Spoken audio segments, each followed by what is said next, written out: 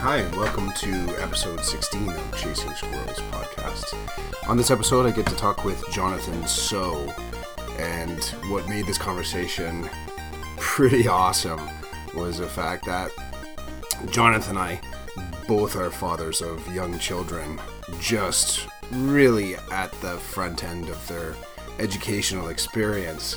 And throughout our conversation, it felt like that was a touchstone. We kept on coming back to what does education now look like when we include the point of view of our children in the same system in which we work. I know for myself, I've done a few presentations where part of my slide deck is my inspiration folder of both of my children, and kind of throwing down there to the crowd that part of the drive for me to ask some of the questions that might at sometimes seem a little crazy, a little bit out there, is pursuing sort of down the rabbit hole a deeper and more, more diverse and more engaging view of the education system. Jonathan and I touch on a little bit of this and a little bit about what the future of education looks like, and we even get into a bit of a discussion around what does going gradeless look like. Great conversation. Stick around for it. Hi, and welcome to Chasing Squirrels podcast. This episode tonight is a second in a little bit of an adventure where I'm really pushing outside my PLN, getting outside my school board area. And one of the things I found, every time I get outside my school board, I'm seeing stuff that's similar. I'm seeing stuff that's completely in the wild, and I'm seeing some of the similar challenges that myself and other educators in my YRDSB world are faced with. Despite that, though, getting the individual this evening was a lovely journey, because as it stands with these podcasts, the schedule doesn't always work out exactly how you want it to be. But I'll tell you, the plain fact that I could get Jonathan So this evening just for a short spin of time makes me pretty excited. Jonathan, how are you? I'm good. How are you doing? I'm well, and obviously happy to have you here. So could you throw down just a little bit of an intro for yourself? Yeah, so my name is Jonathan So. I teach currently grade 6 in Peel District School Board at Ray Lawson, the second balance calendar, which is kind of cool.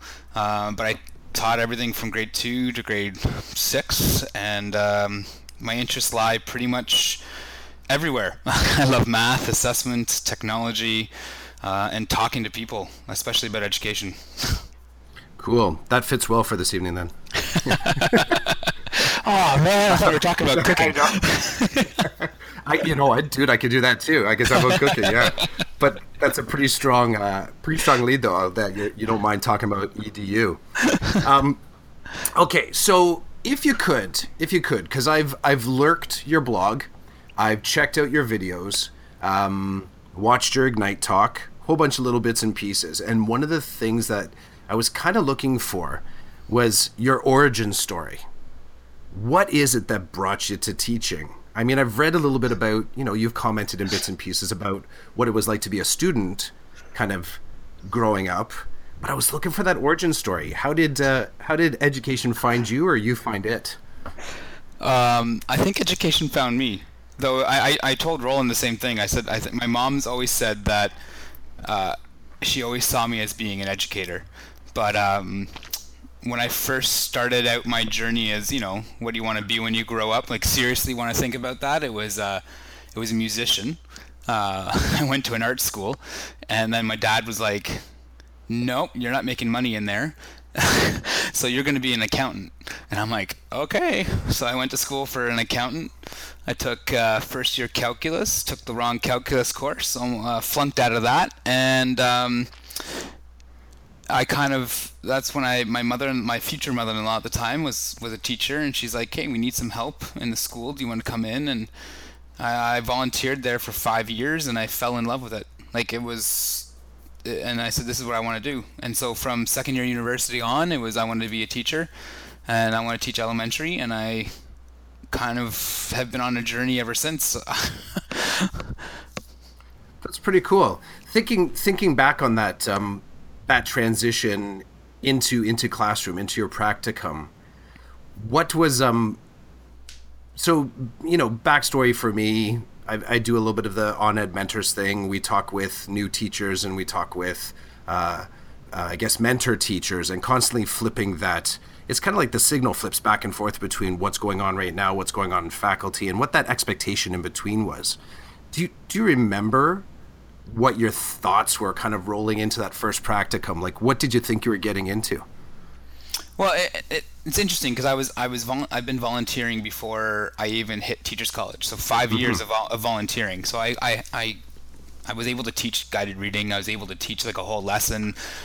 I was in the school. I saw PD. I was in staff meetings. I was pretty much the teacher. In fact, I got hired in the same school I volunteered at. So they're like, "Oh, you're a new teacher?" that very first year. So my practicum wasn't as like shocking, I guess. I don't know. I kind of knew what I was going in, and I saw Teachers College as like this was my end goal. Like I know I have to do this work, and then I'm going to be a teacher.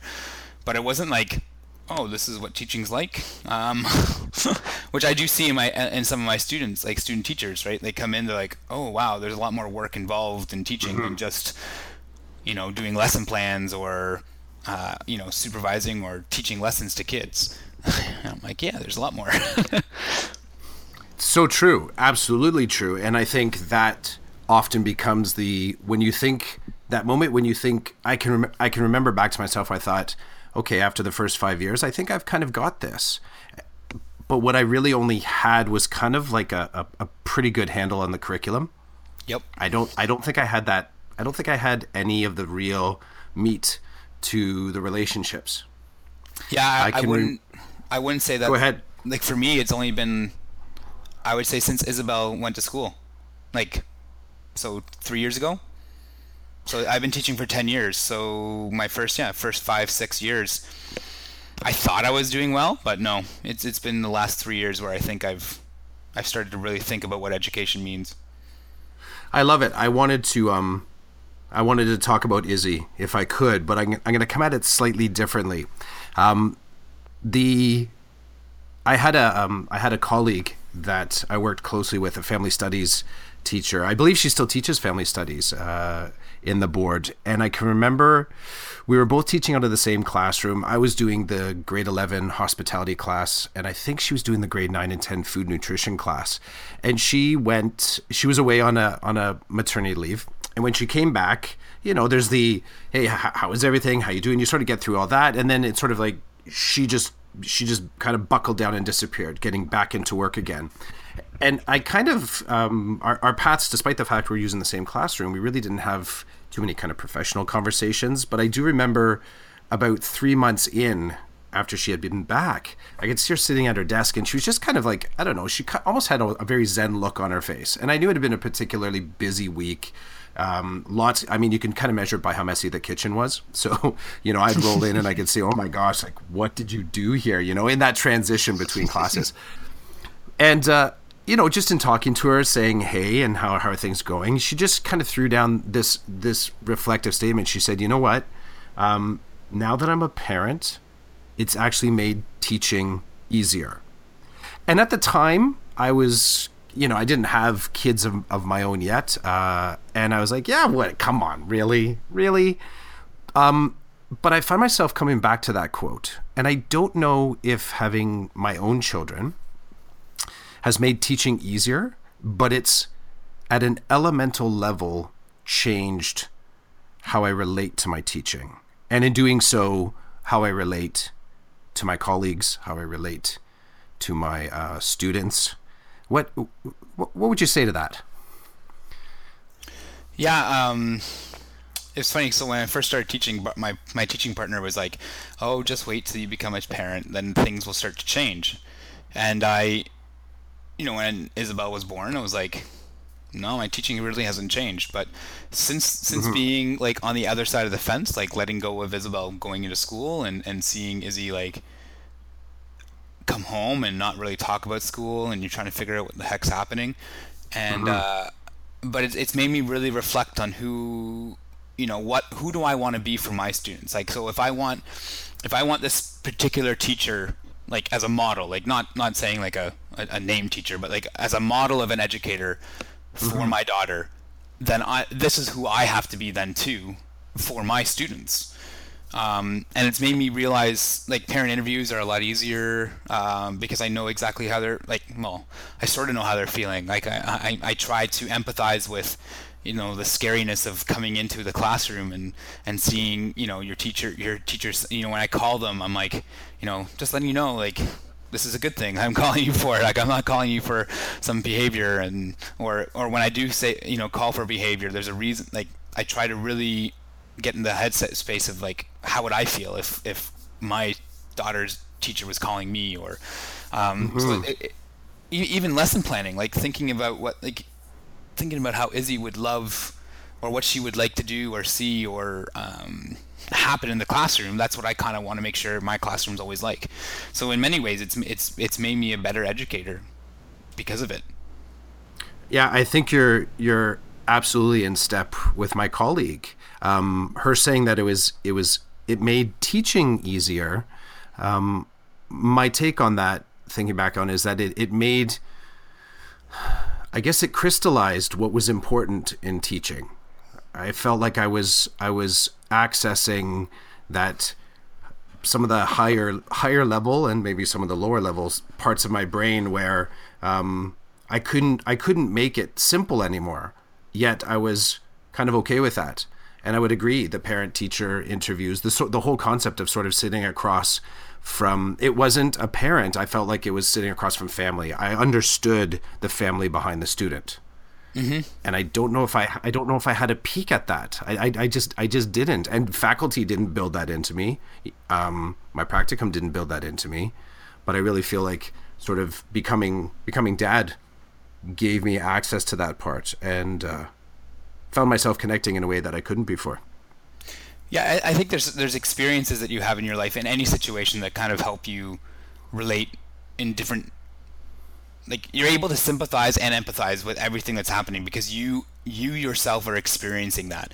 And like, I mean, I started teaching at 24 years old. Like, I still remember parents coming in and asking me, like, my son won't listen to me, and I'm like, I'm 24. I'm 24 years old. Like, my answer is like, you're the parent. Like, do something about it. Like, or they ask me, they're like,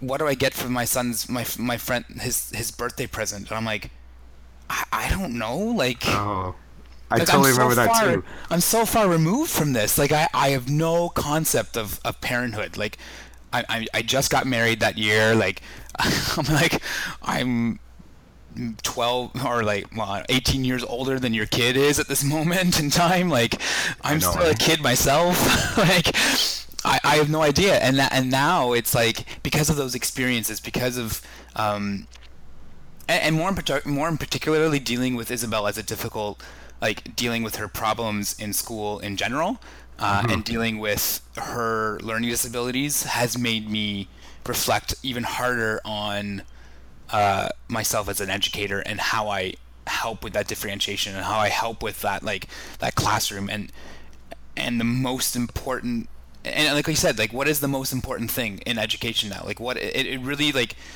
narrowed everything down to, this is what we have to almost concentrate on, and like the rest kind of take care of itself. Like, as you build that relationship, as you build that, like, that bond with you and that student, the learning happens, and the learning will always happen. But if there's no bond, there's no learning. Yeah, I don't know if that makes any sense. No, absolutely, because I think that's the glue. That's the glue between the sort of like the creation and the experience. It's the kind of hallway that you can sort of travel. You can pass each other in that sort of learning experience. But if you don't have the rapport, I mean, you think about just the idea of walking down a hallway and just kind of giving a head nod to someone that you know. It's a fundamentally different experience when you see them at the end of the hall and you're already raising a hand, or you might throw a hug on or a high five, and you go on with your day. And if learning is a little bit like that metaphor, then it's more than the engagement. It's the noticing, it's the emotion, it's the I'm going to exist in the space with you for just a little bit longer, because I know I feel good afterwards if I do, and I know that when I feel good, I can kind of take in information. I feel safe enough to learn. So I totally get that. Totally get that. What is anything surprising to you that you found at sort of the intersection of teacher and parent? Well, I think the most surprising thing is how much what I thought I was doing, how much I wasn't really doing. Oh, I've had that moment. Tell me, yeah, it's a lot of work, but is it the right work? Keep going, man. Well, you know what I mean? Like the thought that like I thought I had a good rapport with students. I thought that I was always thinking about their interest. I thought that I was doing inquiry. I thought I was, communicating everything to parents. And then when you sit back and go, okay, this is what I really want to do, or this is what I want to see with Isabel's teacher, so therefore this is what I want to do with mine. And you're like, oh, yeah, I'm not really listening to kids. I'm just talking to them. Oh, yeah, I my couple notes that I give to parents here and there probably isn't enough communication. They probably want more. Even thinking about your expectations to your students and making them clear. Yeah, no, I'm probably not doing a good enough job either. And I was, those first 5 years, or the first 2 years, you're kind of like just drowning. You don't really know what's happening. You're just happy that you survived. And then like the third year, you're like, okay, I kind of get this handle of curriculum. I kind of get the idea of, like I still remember my very first class, the very first moment you walk them into the classroom, and I literally stared at them. And it felt like 20 minutes. How did it feel like 20? It was probably like 2. But they literally, awesome. But like you stare at them and you're like, okay, what are you all doing? Like, why are you staring at me? And then There's like, so many of you. There's so many of you. Then you're like, oh yeah, I'm the teacher. I have to do something, shouldn't I? I mean, I'm pretty sure it was like a couple seconds, but it felt like eternity. And then, like, third, fourth year, you're like, hey, I get the handle of this. Like, the kids come in, this is the routine, I teach a lesson, we talk about it, we have some fun, we blow stuff up in science, like, they laugh, they cry, things like that, right? And then Izzy goes to school, and she comes home, and I'm like, what did you do today? And she's like, nothing. I'm like, what? No, you had to have done something. Like, there was something you did. Like, no, nothing. Can I go play? And I'm like, okay, I hope my kids don't, like, my students don't go home, because I know full well as a teacher, like I'm like, we've done this experiment, we've done this problem, like, we've investigated all these rich, cool things, they've asked all these questions, they seem so engaged all day long, and I want their parents engaged, so I hope they're not going home saying nothing. But then that's when I started joining Twitter because of it. I started tweeting about my day, and I started tweeting questions, and I started tweeting, like, how do we do things in the classroom, and, like, total revolutionized, like, the idea of what I used to do that I thought I did really well, that I didn't do really well anymore. You explored this too a little bit. I saw one of your blog posts mention something. I don't know if you're attributing it to. Is it Kathy? Is it pronounced Fosnot or Fosno? I pronounce it Fosno, but I know people have pronounced it Fosnot. But when I'll go. We'll see. We'll see if we get any notes back on this. She's like, this is how it's pronounced, which I'm totally open to. I want to make sure I say it right. But there was a piece in there that you mentioned, and it gave you pause about thinking that you're teaching, but if the kids aren't actually learning, then you're not actually teaching. And I've thought to the exact same place that you have when my little kids come home and they say they haven't done school in a way that makes sense to me, and it's just the way they explain it. Now you kind of get a way, you find a way to ask better questions to sort of get at the information. But I have had a couple times where it still wasn't a good answer, and I do think then to my own students and wonder, as you said, do they go home and say something similar? Like, did I not get there today because it felt real good on the inside, but yeah, maybe that lesson just didn't arrive intact. Well, and I think even in our own lessons, like when we sometimes we ask questions because we just want to hear them say something back to us that Yeah. solidifies in our head. Yeah, we've taught something, but in reality, they're literally just mimicking what we want them to, like they know exactly what we want to hear in order for something to go on, and they're just kind of like almost like your kids who are like, yeah dad, thanks, yeah, whatever, okay, you want to hear me say this, sure, yep. They get it so And then early. I really just want to go and move on, like I don't want to deal with this anymore. And I think our kids, because we as teachers ask certain things in order just to hear that piece of advice, that validation that we have taught them something. But in reality, we've taught them nothing. Or we taught, obviously, I mean, learning still happens, and they still learn things. But like, the reality is, though, especially the best question I always hear, and I still catch myself saying this: "Do you get it?" and of course, the response back from everyone is, "Yep." And then like 2 minutes Oh, later, man.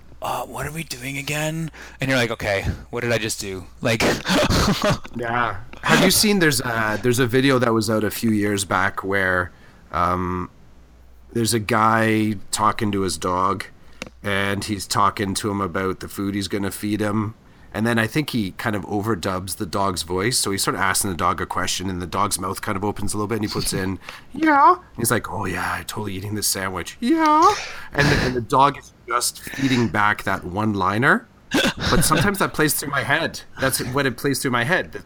Because the other thing, too, is the whole exchange between man and dog basically ends with the guy telling him that there's no bacon left for the dog, which at this point the dog has some sort of a yawn in real time, but the guy overdubs like a oh, and I often play that through my head sometimes when I think about that A to B and back to A kind of conversation where are my boxes just getting ticked off? Are they just getting ticked off? Am I just getting that answer back that I sent it out and it's just slammed right back at me?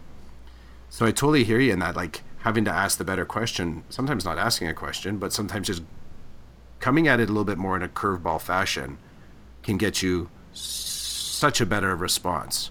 I find I tell my parents often, if they're saying, I want to know what the homework is, I'm like, well, I account for that. You can watch the blog, you can see that. I said, but the other thing too is when you read what we do, ask about the activity, not about the homework. yeah, Ask about the immersion, ask about the small piece of it, that one funny sound that was made in the experiment. Like, go into the smaller details so you can't have that response like nothing happened today. yeah. Or ask, like, that's why I started giving my parents questions to ask instead That's of just awesome. saying, instead of saying how's your day, because the response is always going to be good. Like, very rarely do kids our students going to say, oh, I had the worst day ever, or this was the best day ever. Like, they're going to just good, because that's what they know their parents want to hear, and then they don't have to ever talk about it again. But instead, oh, I noticed that you did this math problem about three-digit addition. Can you tell me the strategy you used? And the parents are like, it actually worked. They talked about what they wanted to. I'm like, yeah, because you were specific, right? That to a kid, I think sometimes to a kid, like, they need to have that very specific. I know with Isabel, it's like, I have to be specific, or she won't be able to find the words to describe what she wants to say. If I ask about the day, she's like, it was good. Like, I didn't beat anyone up. No one beat me up. The teacher didn't yell at me, so it was good. No, I got you. I think also too, I think that there's a space there where being specific can be kind of annoying, because you may be in possession. Let's say, as the parent, you're in possession of information. Like, how do you know that? How did you know that we? It was inside gym today, and I got an extra oatmeal cookie. But it's funny. I think the gains you make by being able to have that clearer conversation, whether it's with your own children or whether it's with the children in your classroom, I find it honors the child so much more, because it speaks to their experience, not the top-down assumption of what their experience is. So Yes. there's so many funny conversations I have with my son where I'll just start with, because Jake is he's the rebel. My daughter is the she will go along. Like they are so yin yang in their approaches.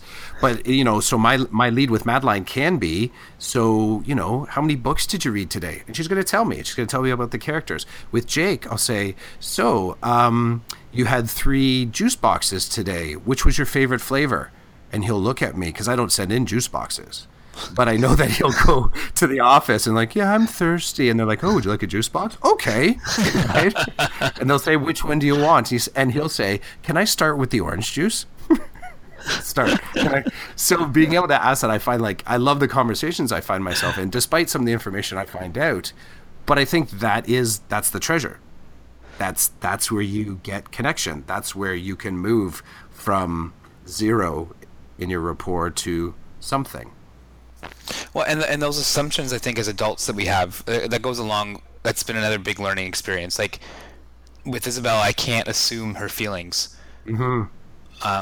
So she's, I know you probably, I blog about it all the time, but, like, she's first percentile for communication and expressive language, and 35th to 40th percentile for receptive. So she takes everything in and can't push it out. So when she's feeling a certain way or acting a certain way, we're kind of like, as adults, you're like, oh, you're mad, and she's like, no, I'm not mad. Like, in her head, she's like, why don't you get me? Like, why don't you get that, right? So that those assumptions have to, and those assumptions in teaching happen all the time. Like, we look at a student, we think that sometimes because they're not engaged with our lesson, oh, they must not get it, or they're bored, or they're being rebellious. In reality, they might be really thinking hard about what you just said 10 seconds ago, and you've already moved ahead. That they're still like, wait a minute, and then they're like, where are we? Or the assumption that when they are in a fight, it's sometimes the bigger kid, or like, oh, it must be your fault because you're the bigger one, or you're the loudest one, and in reality, it's the other one, right? Like, there's so many assumptions that we make that I think we as adults have to like stop assuming and just ask, how you feeling? Like, what happened? And really put our biases apart. And that's been so helpful this year, in just building my students' rapport and building like who they are as character. And then when they know that you're listening to them, you can just say whatever you want to them, and they're like, oh yeah, that makes total sense. Like, you're so smart, Mr. So, like, because they trust you. Like, it's not like you just babbling like Charlie Brown's teacher, wah wah wah wah wah wah wah. But I'm curious when you bring, like, you're such a straight shooter and you throw down, and now with the daddy hat on, it's like it's a whole other bucket of experiences to bring to your teaching, and also. If I'll speak for self, like the stories that are generated just my children's antics, they find their way into the classroom. And I'll go into work on a Monday, I'm like, one of my colleagues are like, so what did Jake say this week? And I'm like, oh my gosh, like, it's just, and then it sort of it moves into the day, right? But I'm curious because you're kind of an obvious guy in education. And what I mean by that, you're easily findable, you post, you publish, you exist, you mentioned on Twitter, but you kind of you exist quite publicly in the digital sphere. And the honesty with which that you write, I feel as a parent, I get your positioning entirely. I think as a so how many years have you been teaching in total? This is my 10th year. So I'm in my 11th or 12th year. So our scale is only different in so much as that I'm as new a teacher as you, let's say. I just started as a second career. So some of your touch points that you write about, I think, yeah, like I totally like went through that. And I think to myself, yeah, and I'm challenged by that. But I'm always curious about when someone sort of, when you present this to people that kind of know that, you're sort of using the Google tools and you're deep in your tech and you're sort of on the Twitter. How do you find, like, when you sort of show the backstory like that, is what's the sort of staff response or your collegial response when you start to speak from the fray instead of from the polished side? because I find in my first 5 years, I was always talking from the polish. It was a closed deal. I had it under control. And it wasn't until like my sixth, seventh year that I started like, yeah, you know what? I think I'm going to talk a little bit more from like how this isn't working for me. Yeah. Have you noticed anything about that? Well, I mean, it's a funny thing. I think many educators sometimes see they still see the polish, like they think that like I've been teaching forever, or often the comment I get is, oh, John, like great ideas, but no, I couldn't do that, like this is just you. And I'm like, and I try to tell the backstory, like I've gone through all of this, and it's probably only the last 3 years where I've started to. Well, I joined Twitter 3 years ago. Like, I'm just sharing the failures that I've had. But I mean, like, I think that's what any teacher can do all these changes if you reflect upon it. It just, I think sometimes we still see we put educators up sometimes as like, oh, you share on Twitter, you write a blog, you're amazing, so therefore I'm not, because I don't do those things. But I think if you listen to the story and you try to find a part of who you are, and we've had a TLLP like last 2 years, teaching leadership, learning. I don't know, I can't remember the full acronym. I always mess it up. But it's the ministry money. Like for ministry gives you money if you apply for a grant. Every board has 2 projects they can do. It's probably been the best professional development I've learned.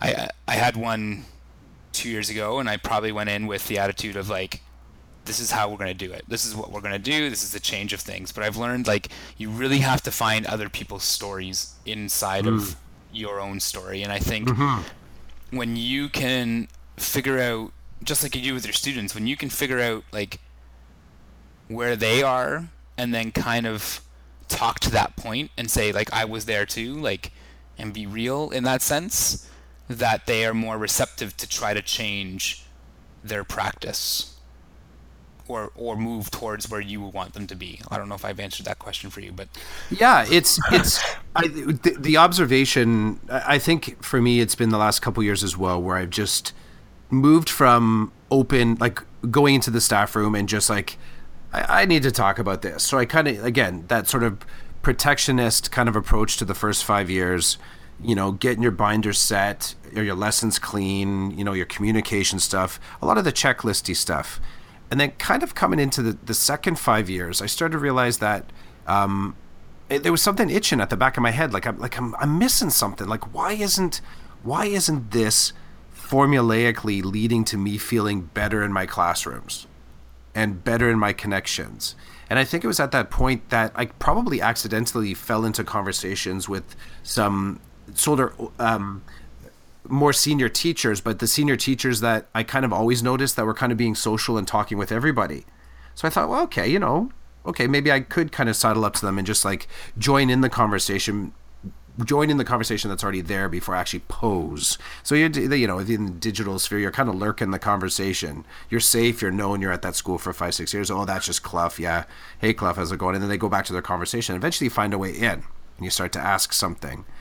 I think the thing that I wonder about sometimes is, and I think you hit on one of the nerves, is that in speaking to something like a digital PLN or some sort of like fringe or edgy kind of what's perceived to be a fringe or edgy activity that's just you, Jonathan, and that would only work for you. I wonder sometimes around by sharing so openly, do you get a sense like we're moving that concept of collaborative and connected sort of resource sharing forward? Because I still remember a time where if you asked to borrow someone's binder, they would, if they didn't say no, they would follow you to the photocopier until you were done, and then they'd say, oh, and you're just like, oh, okay, here it is back, and they're checking that the page protectors are okay. Do you think that, this sort of digital pursuit of posting in public, showing the frayed edges, do you get a sense like we're kind of moving away from that mindset? Yeah, I think we're getting more open. Like I think teachers are getting more open about that. But I mean, at the same time, I still, so I still feel like teachers still want to hold on to that identity of this is my work, and I'm not going to share it. Like, we had I teach math part one as well online through Oisy, and I have an open sharing for assignments. We post the assignments, and some of the feedback I got was it felt weird. I felt like some people were stealing my ideas, and I was like, I thought about that. I'm like, you could be correct, but isn't that a good thing? Like, isn't that if you have an idea worth stealing in education, isn't that a good thing to then be like, look, someone's going to take it and actually teach their students in a good way, like that they use this idea. And it's, to me, it's not, if you borrowed any of my ideas, it's not like, like, oh no, I'm not going to get, like, I'm not worried that I'm not going to get credit, or I'm not in it for the $1 million payout here. I'm happy that you're doing it, because it means that like you saw something worthwhile and you hoped that your students are going to benefit from it, and in essence, I know your students will, and therefore education is going to open up. But Right. I still think we're in this funny mode still. Like, I think more people are, and I think especially with Google and with, like, 365 and the ability to hit, like, I can type in my email address and away I go, right? You don't need to come to my school to borrow my binder. Not that I have a binder anymore, but and then like a month later I get it back because I had to ship it to you in the mail. But like, I can literally send you any file you want right now and there, and I think that's kind of opened up the sharing space. But I mean, there still is that reserve of some teachers who are like, no, this is me, this is my classroom. I'm not outside of these four walls. This is me, and I would love it to be more, but it's getting there. What do you think? What do you think would be the, let's say the downside, if any, that a first year teacher could have access to every digital binder that they could possibly need for their first year of teaching? The pedagogy, the learning behind it. I mean, I've shared lessons behind it, and I've had people come up to me and go, they failed, they bombed, like, I don't get it.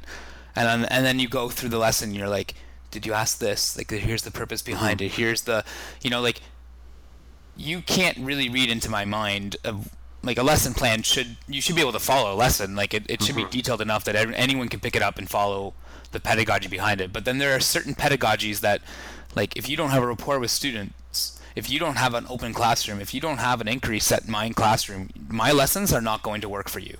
In fact, your classroom management is going to go through the roof. You're going to be stressed. If you don't have, especially math, if you don't have the mathematical knowledge that I have, my questions aren't going to make sense at all, because I follow I know exactly what students are going to do and how they're going to do it. And I think that's the downside to it, is that you need, especially as a first year, like I've offered any first year, I'm like, here's my resources, and it's kind of like, you sometimes look at it and go, whoa, where do I go? Where do I start? Where do I begin? Like, this is just way too much. Here's a terabyte of grade 4. But Not here, yeah. so I mean, I think that's the real downfall, is that the pedagogy isn't there. But then again, if you're open enough to try something, and then open enough to reflect upon it and say, okay, it didn't go too well, why didn't it go well, and then therefore I'm going to read up on it. I think that's the real benefit of it. But if you're just going to take a lesson for the sake of doing a lesson, then you may as well go to teachers paid teachers, or go to Pinterest and just download something else, like, and just run with it. I think about that often, and for me the key is access, not necessarily usage, just access. That it is there. Often, one of the sort of conditions of employment, at least at secondary, is that you can be told that you're going to have such and such a configuration of your schedule, and you can spend a whole lot of time planning for it, but up to a certain point your schedule can be changed, and so you could, in theory, be arriving into a different schedule than what was agreed upon, let's say at point of hire. Happens sometimes. So I think about and I see what you're saying. I think to sort of to assume that someone else's lessons would work for you is faulty logic. I think that it's sort of, it cuts both ways, as in, thank you for the 4 binders, and then you start to read through it and you realize, in order to understand what you have to do with those 4 binders, whatever time you thought you were saving, you're now confronted with the fact you have to do side research just to understand the approach. So I come back to access, just that access, as if it were there, and I try to also imagine what the upside would be. Can you imagine what the upside would be to having access then? Well, yeah. I mean, the information's there. Like, I don't have to go and research spend hours researching lessons that are. You know, I still remember my first year teaching, drowning half the time because I'm literally on the internet trying to find like cool experiments to do, or rich problems to have, or deciphering like what the curriculum actually wants me to do. Whereas I'm like, okay, I know. It's like looking at Marilyn Burns like lesson plans or Vanderwall and be like, oh, cool, I know this works. You know, I know this works, so I'm going to do it, and I'm going to follow it to a T, and I don't have to think. Mm-hmm. And then I'm going to reflect, because that's what you really need to do as a teacher. But at least it's there. The access is there. Like, these are tried and true, for the most part, problems that worked.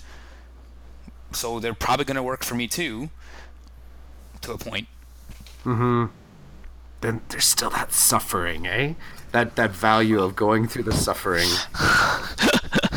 You're always going to suffer. You're a first-year teacher, right? Like, I don't think there's any way around it to experience that very first. That's why we still remember our very first class, all the kids we went through, all the learning that we had to, because it builds who you are, and there's no way around that. There's just like your very first practicum, even if as prepared as I thought I was, I still remember my very first practicum and sweating through everything, and then my host teacher giggling in the corner saying, I knew you were doing fine, but I'm not going to rescue you. Like, you have to go through this. Like, no, I actually had, there was myself and another teacher that were hired at the same time we were the two that were going to be teaching this grade 11 introduction to anthropology, sociology, and psychology course. So we knew of each other in June, spent a good chunk of time over the summer just meeting up, planning this out. We had all the resources. We were ready to go. And I still had a nervous breakdown that first day. I walked in the class and I knew exactly where I was going to go. But just like you said, walking into the class, and it's like, wow, there's a whole lot of you here. Looks a lot different when the associate teacher is not sitting at the desk beside me. But I remember that, and it's funny, and then became the suffering, because from there I started asking questions. I'm like, why did we? What? Because it's funny, when you get totally, as other people have said, you get into the grind of lesson design, and you don't find the time to reflect on why you're just slotting in that activity. You've totally lost the nuance of why you picked one thing over another. Mm-hmm. But you sure as heck know when you're presenting it to the kids, you're like, yeah, I should have taken that other one. I should have taken the other one. This wasn't the right one. Yeah. Where are my Post-it notes? I need to reflect in time. Well, I think it's taken me, like, it took me 7 years or 8 years to actually realize that I could just stop a lesson and be like, this isn't working for you, is it? And like, honestly letting the kids be like, this isn't working, and they're like, nope. And I'm like, it's not working for me either. So you know what? We're scrapping it. We're done, and we're gonna move on to something. Anyone listening right now, any first or second year teacher, and I'm going to completely agree with you, I did not have any clue that I could put the brakes on, and still control the vehicle, kind of like keep it on the road. And I had no idea that the kids were going through the exact same moment of hell that I was. Like, I had no clue. It's amazing how you get locked into that frame of the lesson, and you're just like white knuckling it. Yeah, I was going to do it. Yeah. Oh, I totally remember that. Okay, I want to swing. Can I swing towards something here? Yep. It's a thing that I gotta say. It was when you and I had kind of a quick exchange on Twitter. It's the no marks thing. Okay. Here's the thing. I'm in process of trying to figure that out for myself. And in the bits and pieces, I don't know if it looks similar or if it looks different, or there's just components that we can switch back and forth, as in the approach between elementary and secondary. That's not specifically where I want to go to, but I want to ask you a question around this, because I'm becoming, it's kind of where I've landed, and I think that the legwork or the grunt work, I got to figure out how I'm going to work out my feedback loop. I got to work out what my learning portfolios are going to look like. I got to work out what the sort of like sit down meetings and the communication to parents are going to be. But here's the question that I keep asking, and it's almost like it's the specter kind of leaning over me, and it's something around, in order to move the idea of let's say more feedback, less marks, classroom experience. What am I prepared to break or have broken or have fail in order to move towards this framework of a lesson that I think is so important? What has to be necessarily broken or just thrown away? And we have to sort of accept that.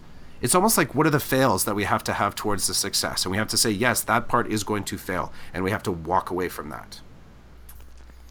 Like in order for no marks to succeed, or for the thought that this part is not going to be no longer in education. Yeah. And I'm sort of looking like, what are the things, what am I prepared to fail at or just leave broken in order to move forward? Because I've already existed in some of the I've existed in and I haven't even actioned this. I'm still sort of like the theory into theory part of this, right?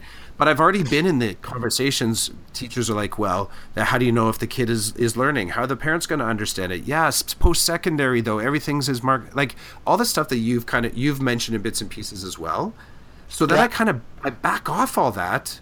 And I think you connected me with a live binder from someone, and I think you sort of check out Star Saxony. So I'm all up in that, and I'm taking all those vitamins, and I'm doing my legwork to figure it out.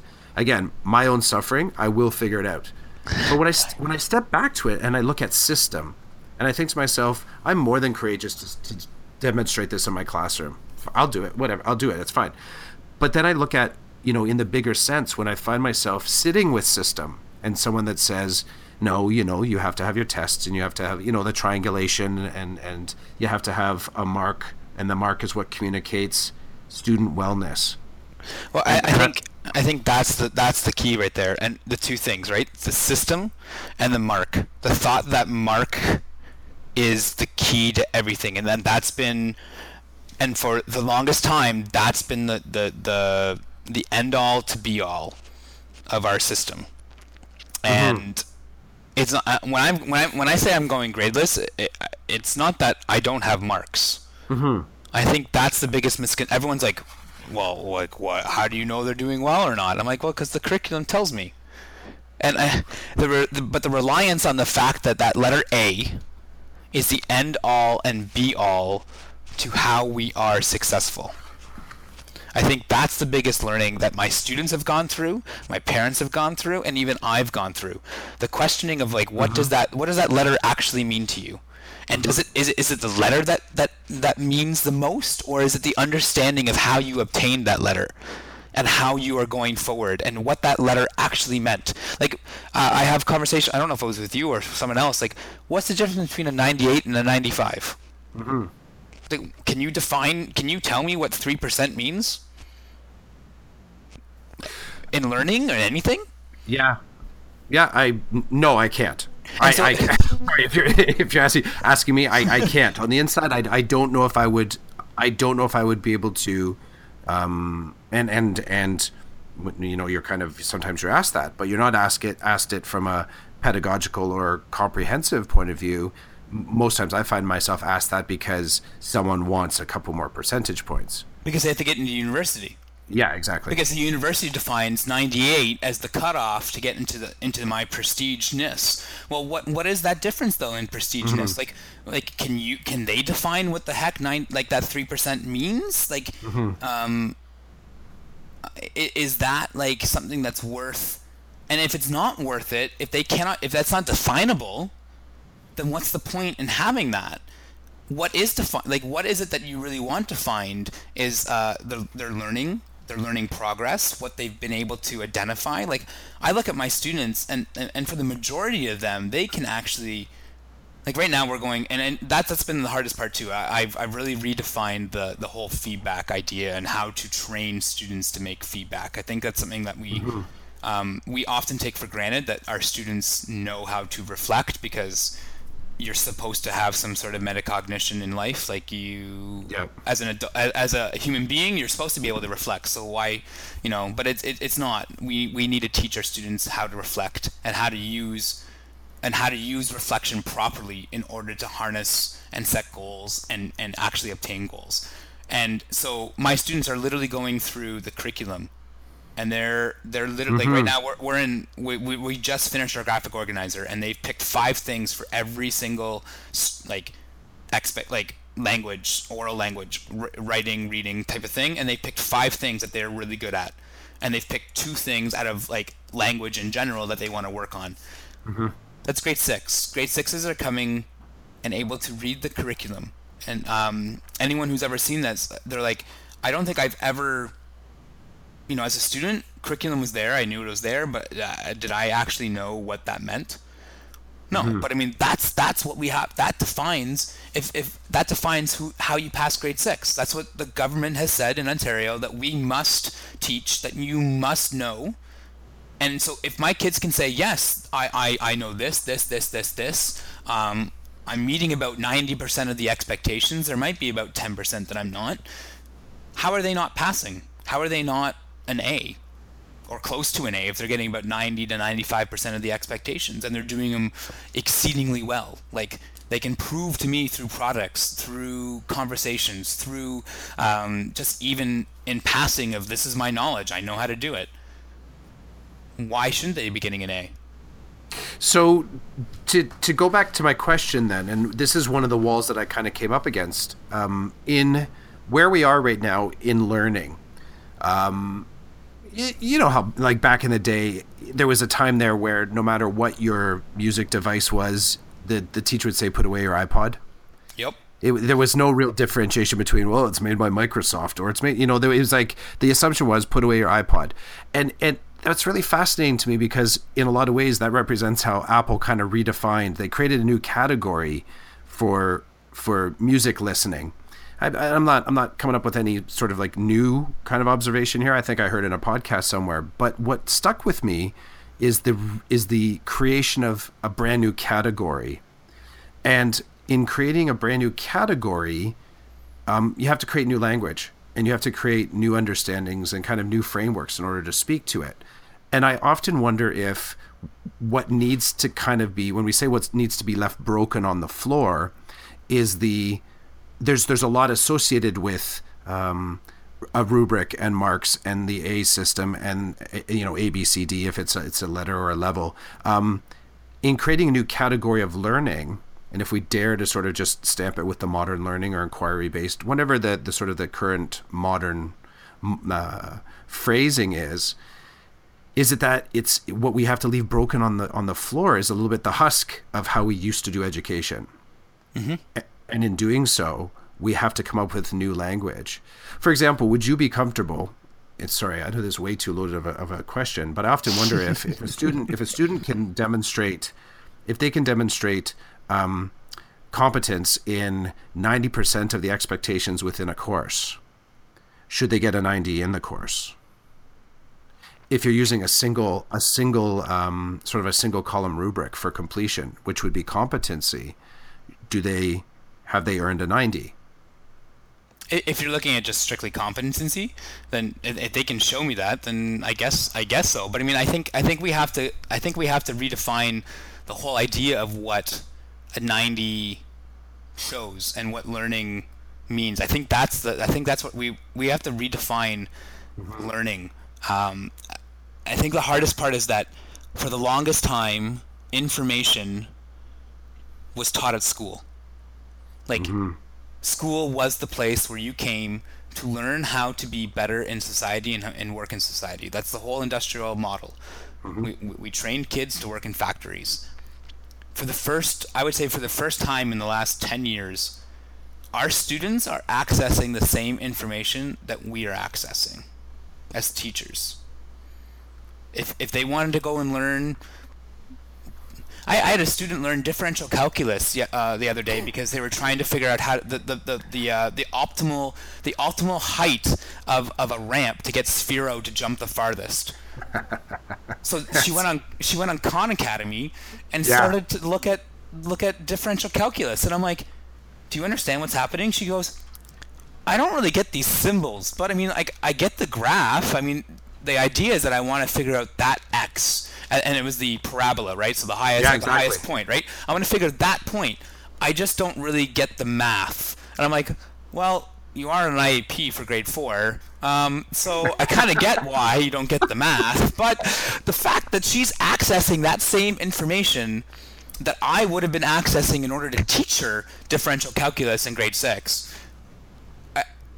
And how do you define that learning? Like, how do you define, like, and what does that mean? And I think I only have marks because society, or the government has ordered that I have these 3 terms, but my students tell me in conversation why they deserve the mark they get, and they have to prove it. And then I look at the world, like, when they go for a job, their job's not going to pull up their transcripts and be like, well, you got that 80 in geography. They're going to be like, why is it that you want to be in this job? Yeah, exactly. And show me what you've created in the world. Yeah, that supports your learning.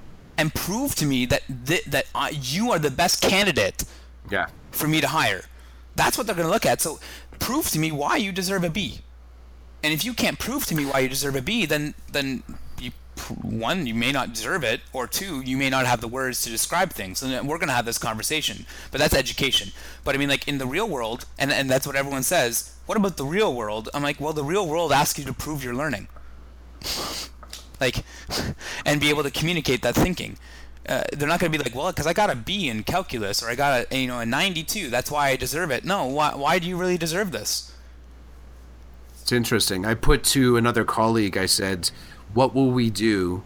What will happen within our secondary system, and as an aftershock, probably elementary, when post-secondary says, yeah, you know what?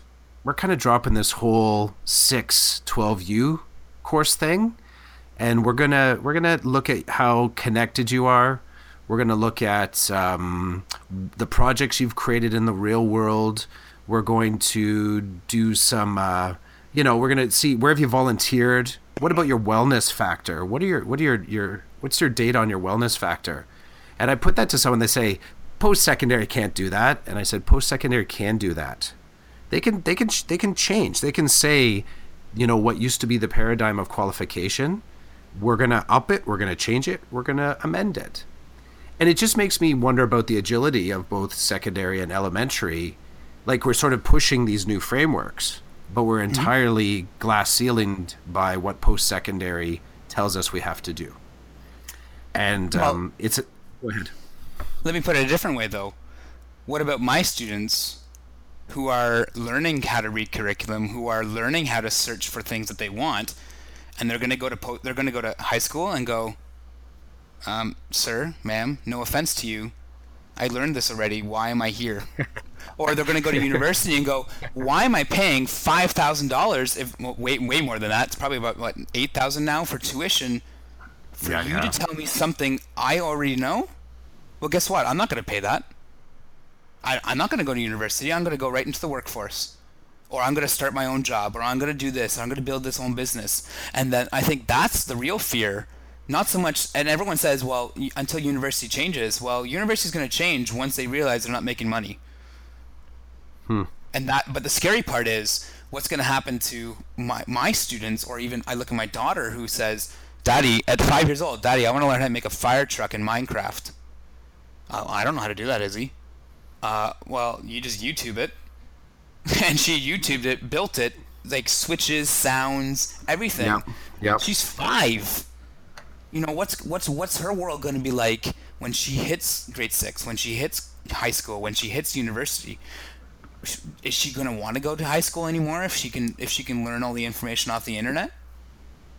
What are we going to do as educators to change that? And I think the fear is that my fear is that if we don't move education to think differently about it, like change the husks, we're not going to have any kids to teach anymore.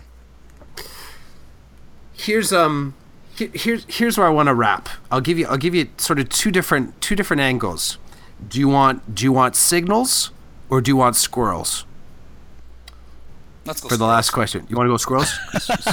Squirrels for 105. I love it. Okay, so the whole thing behind the chasing squirrels is just the concept of kind of going after something, and when you actually grab it, you don't know what the heck to do with it. It's sort of like it comes actually from a real story. Back in the day, my dog grabbed a squirrel off of a tree, and when's the last time? Like, I know for me, I've often mentioned, I've done that. You sort of walk up to the squirrel hops on the tree, it counterclockwise follows, and then all of a sudden it's 3 trees over, just like chirping at you. You're like, silly human. Well, my dog managed to go around a tree and grab a squirrel, much to the my spouse was freaking out. Now, my dog was surprised. The squirrel was surprised. My spouse, was just going crazy, and nothing really happened. Like, the dog didn't hurt the squirrel. The squirrel didn't hurt the dog. My spouse ended up okay, and the squirrel got away. So that story has actually stuck with me for quite some time. I'm like, hey, that's totally like my pursuit of education. But here's the question to you then, is that do you have a sense of what it is you're chasing? Do you have a sense of what that and I don't mean long term, but even short term, is there something that's just kind of eluding you that you wish you could just kind of get your hand on and see, does it bite back, so to speak? I would love a model of education where my students come to me wanting to pursue whatever they feel like they want to pursue, and it's my job as a teacher to find the curriculum that they're learning. So if a kid wanted to come in and say, I'm really interested in auto mechanics and engineering around cars. Grade 4. Yeah, grade 4, grade 5, grade 6, whatever. That's awesome. I want to learn about that today. Great, let's go ahead. And it's my job to be like, look, you're learning physics, you're learning chemistry, you're learning how to, that's my job. And I'm going to ask you questions along the way to make sure that you're still learning the curriculum. But guess what? You're pursuing the passions that you want to pursue.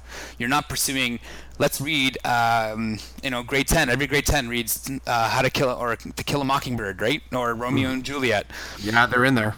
Right? Like, it's in the curriculum. That's what you have to do. Or I don't want that. I want my kids to come in with choice, and I'm still wrapping my head around how to make that possible. But that's the reality. No, dude, that's a good one. I like it. I knew there was a reason I wanted to talk to you tonight. I'm totally on board with that. Totally on board. I'm totally on board. Okay, so, friend, where would you like to be found? If someone's listening, positive mindset. When somebody's listening to this and they're thinking, you know what, I gotta check in with this Mr. So fella. Where would you like to be found? You can always find me at Twitter at Mr. So Classroom. That's pretty cool. Thanks for hanging out with me, man. Thanks for having me. It's a lot of fun. I can't believe it's an hour. Yeah, that flew. And you know what? We can keep pushing, but I have had a few people say, come on, Clough, like, really? Like, I think I have one in there that clocks in at like an hour 25. Yeah, it's long. It gets there, eh? But you know what? Here's the thing, right? What I do know, because, okay, so I'll tell you flat out, you're invaluable to me. You're invaluable to me. Your blog posts and your perspective, and let alone the fact, I feel that sort of dad teacher connection to you, and also just having the pleasure of meeting you in person. Like, I feel a good connection with you. I want to bring back to the table next year, when I've started to action some of this, the Uber feedback model. I'm not even going to talk about it I'm going to strip it of the old language. It's not even about marks. It's robusting the feedback so that the marks aren't the starting point anymore. But, mid-October, mid-November, when I have a few good assessments in the bag, and I'd love to sit down with you again just to sort of throw at you what my world looks like, if you're open to it. Yeah, anytime. Cool, man. All right. Sign you off. Enjoy the last few hours, whatever. Go check on the kids. And thank you. I'll talk to you soon, sir. Okay, take care.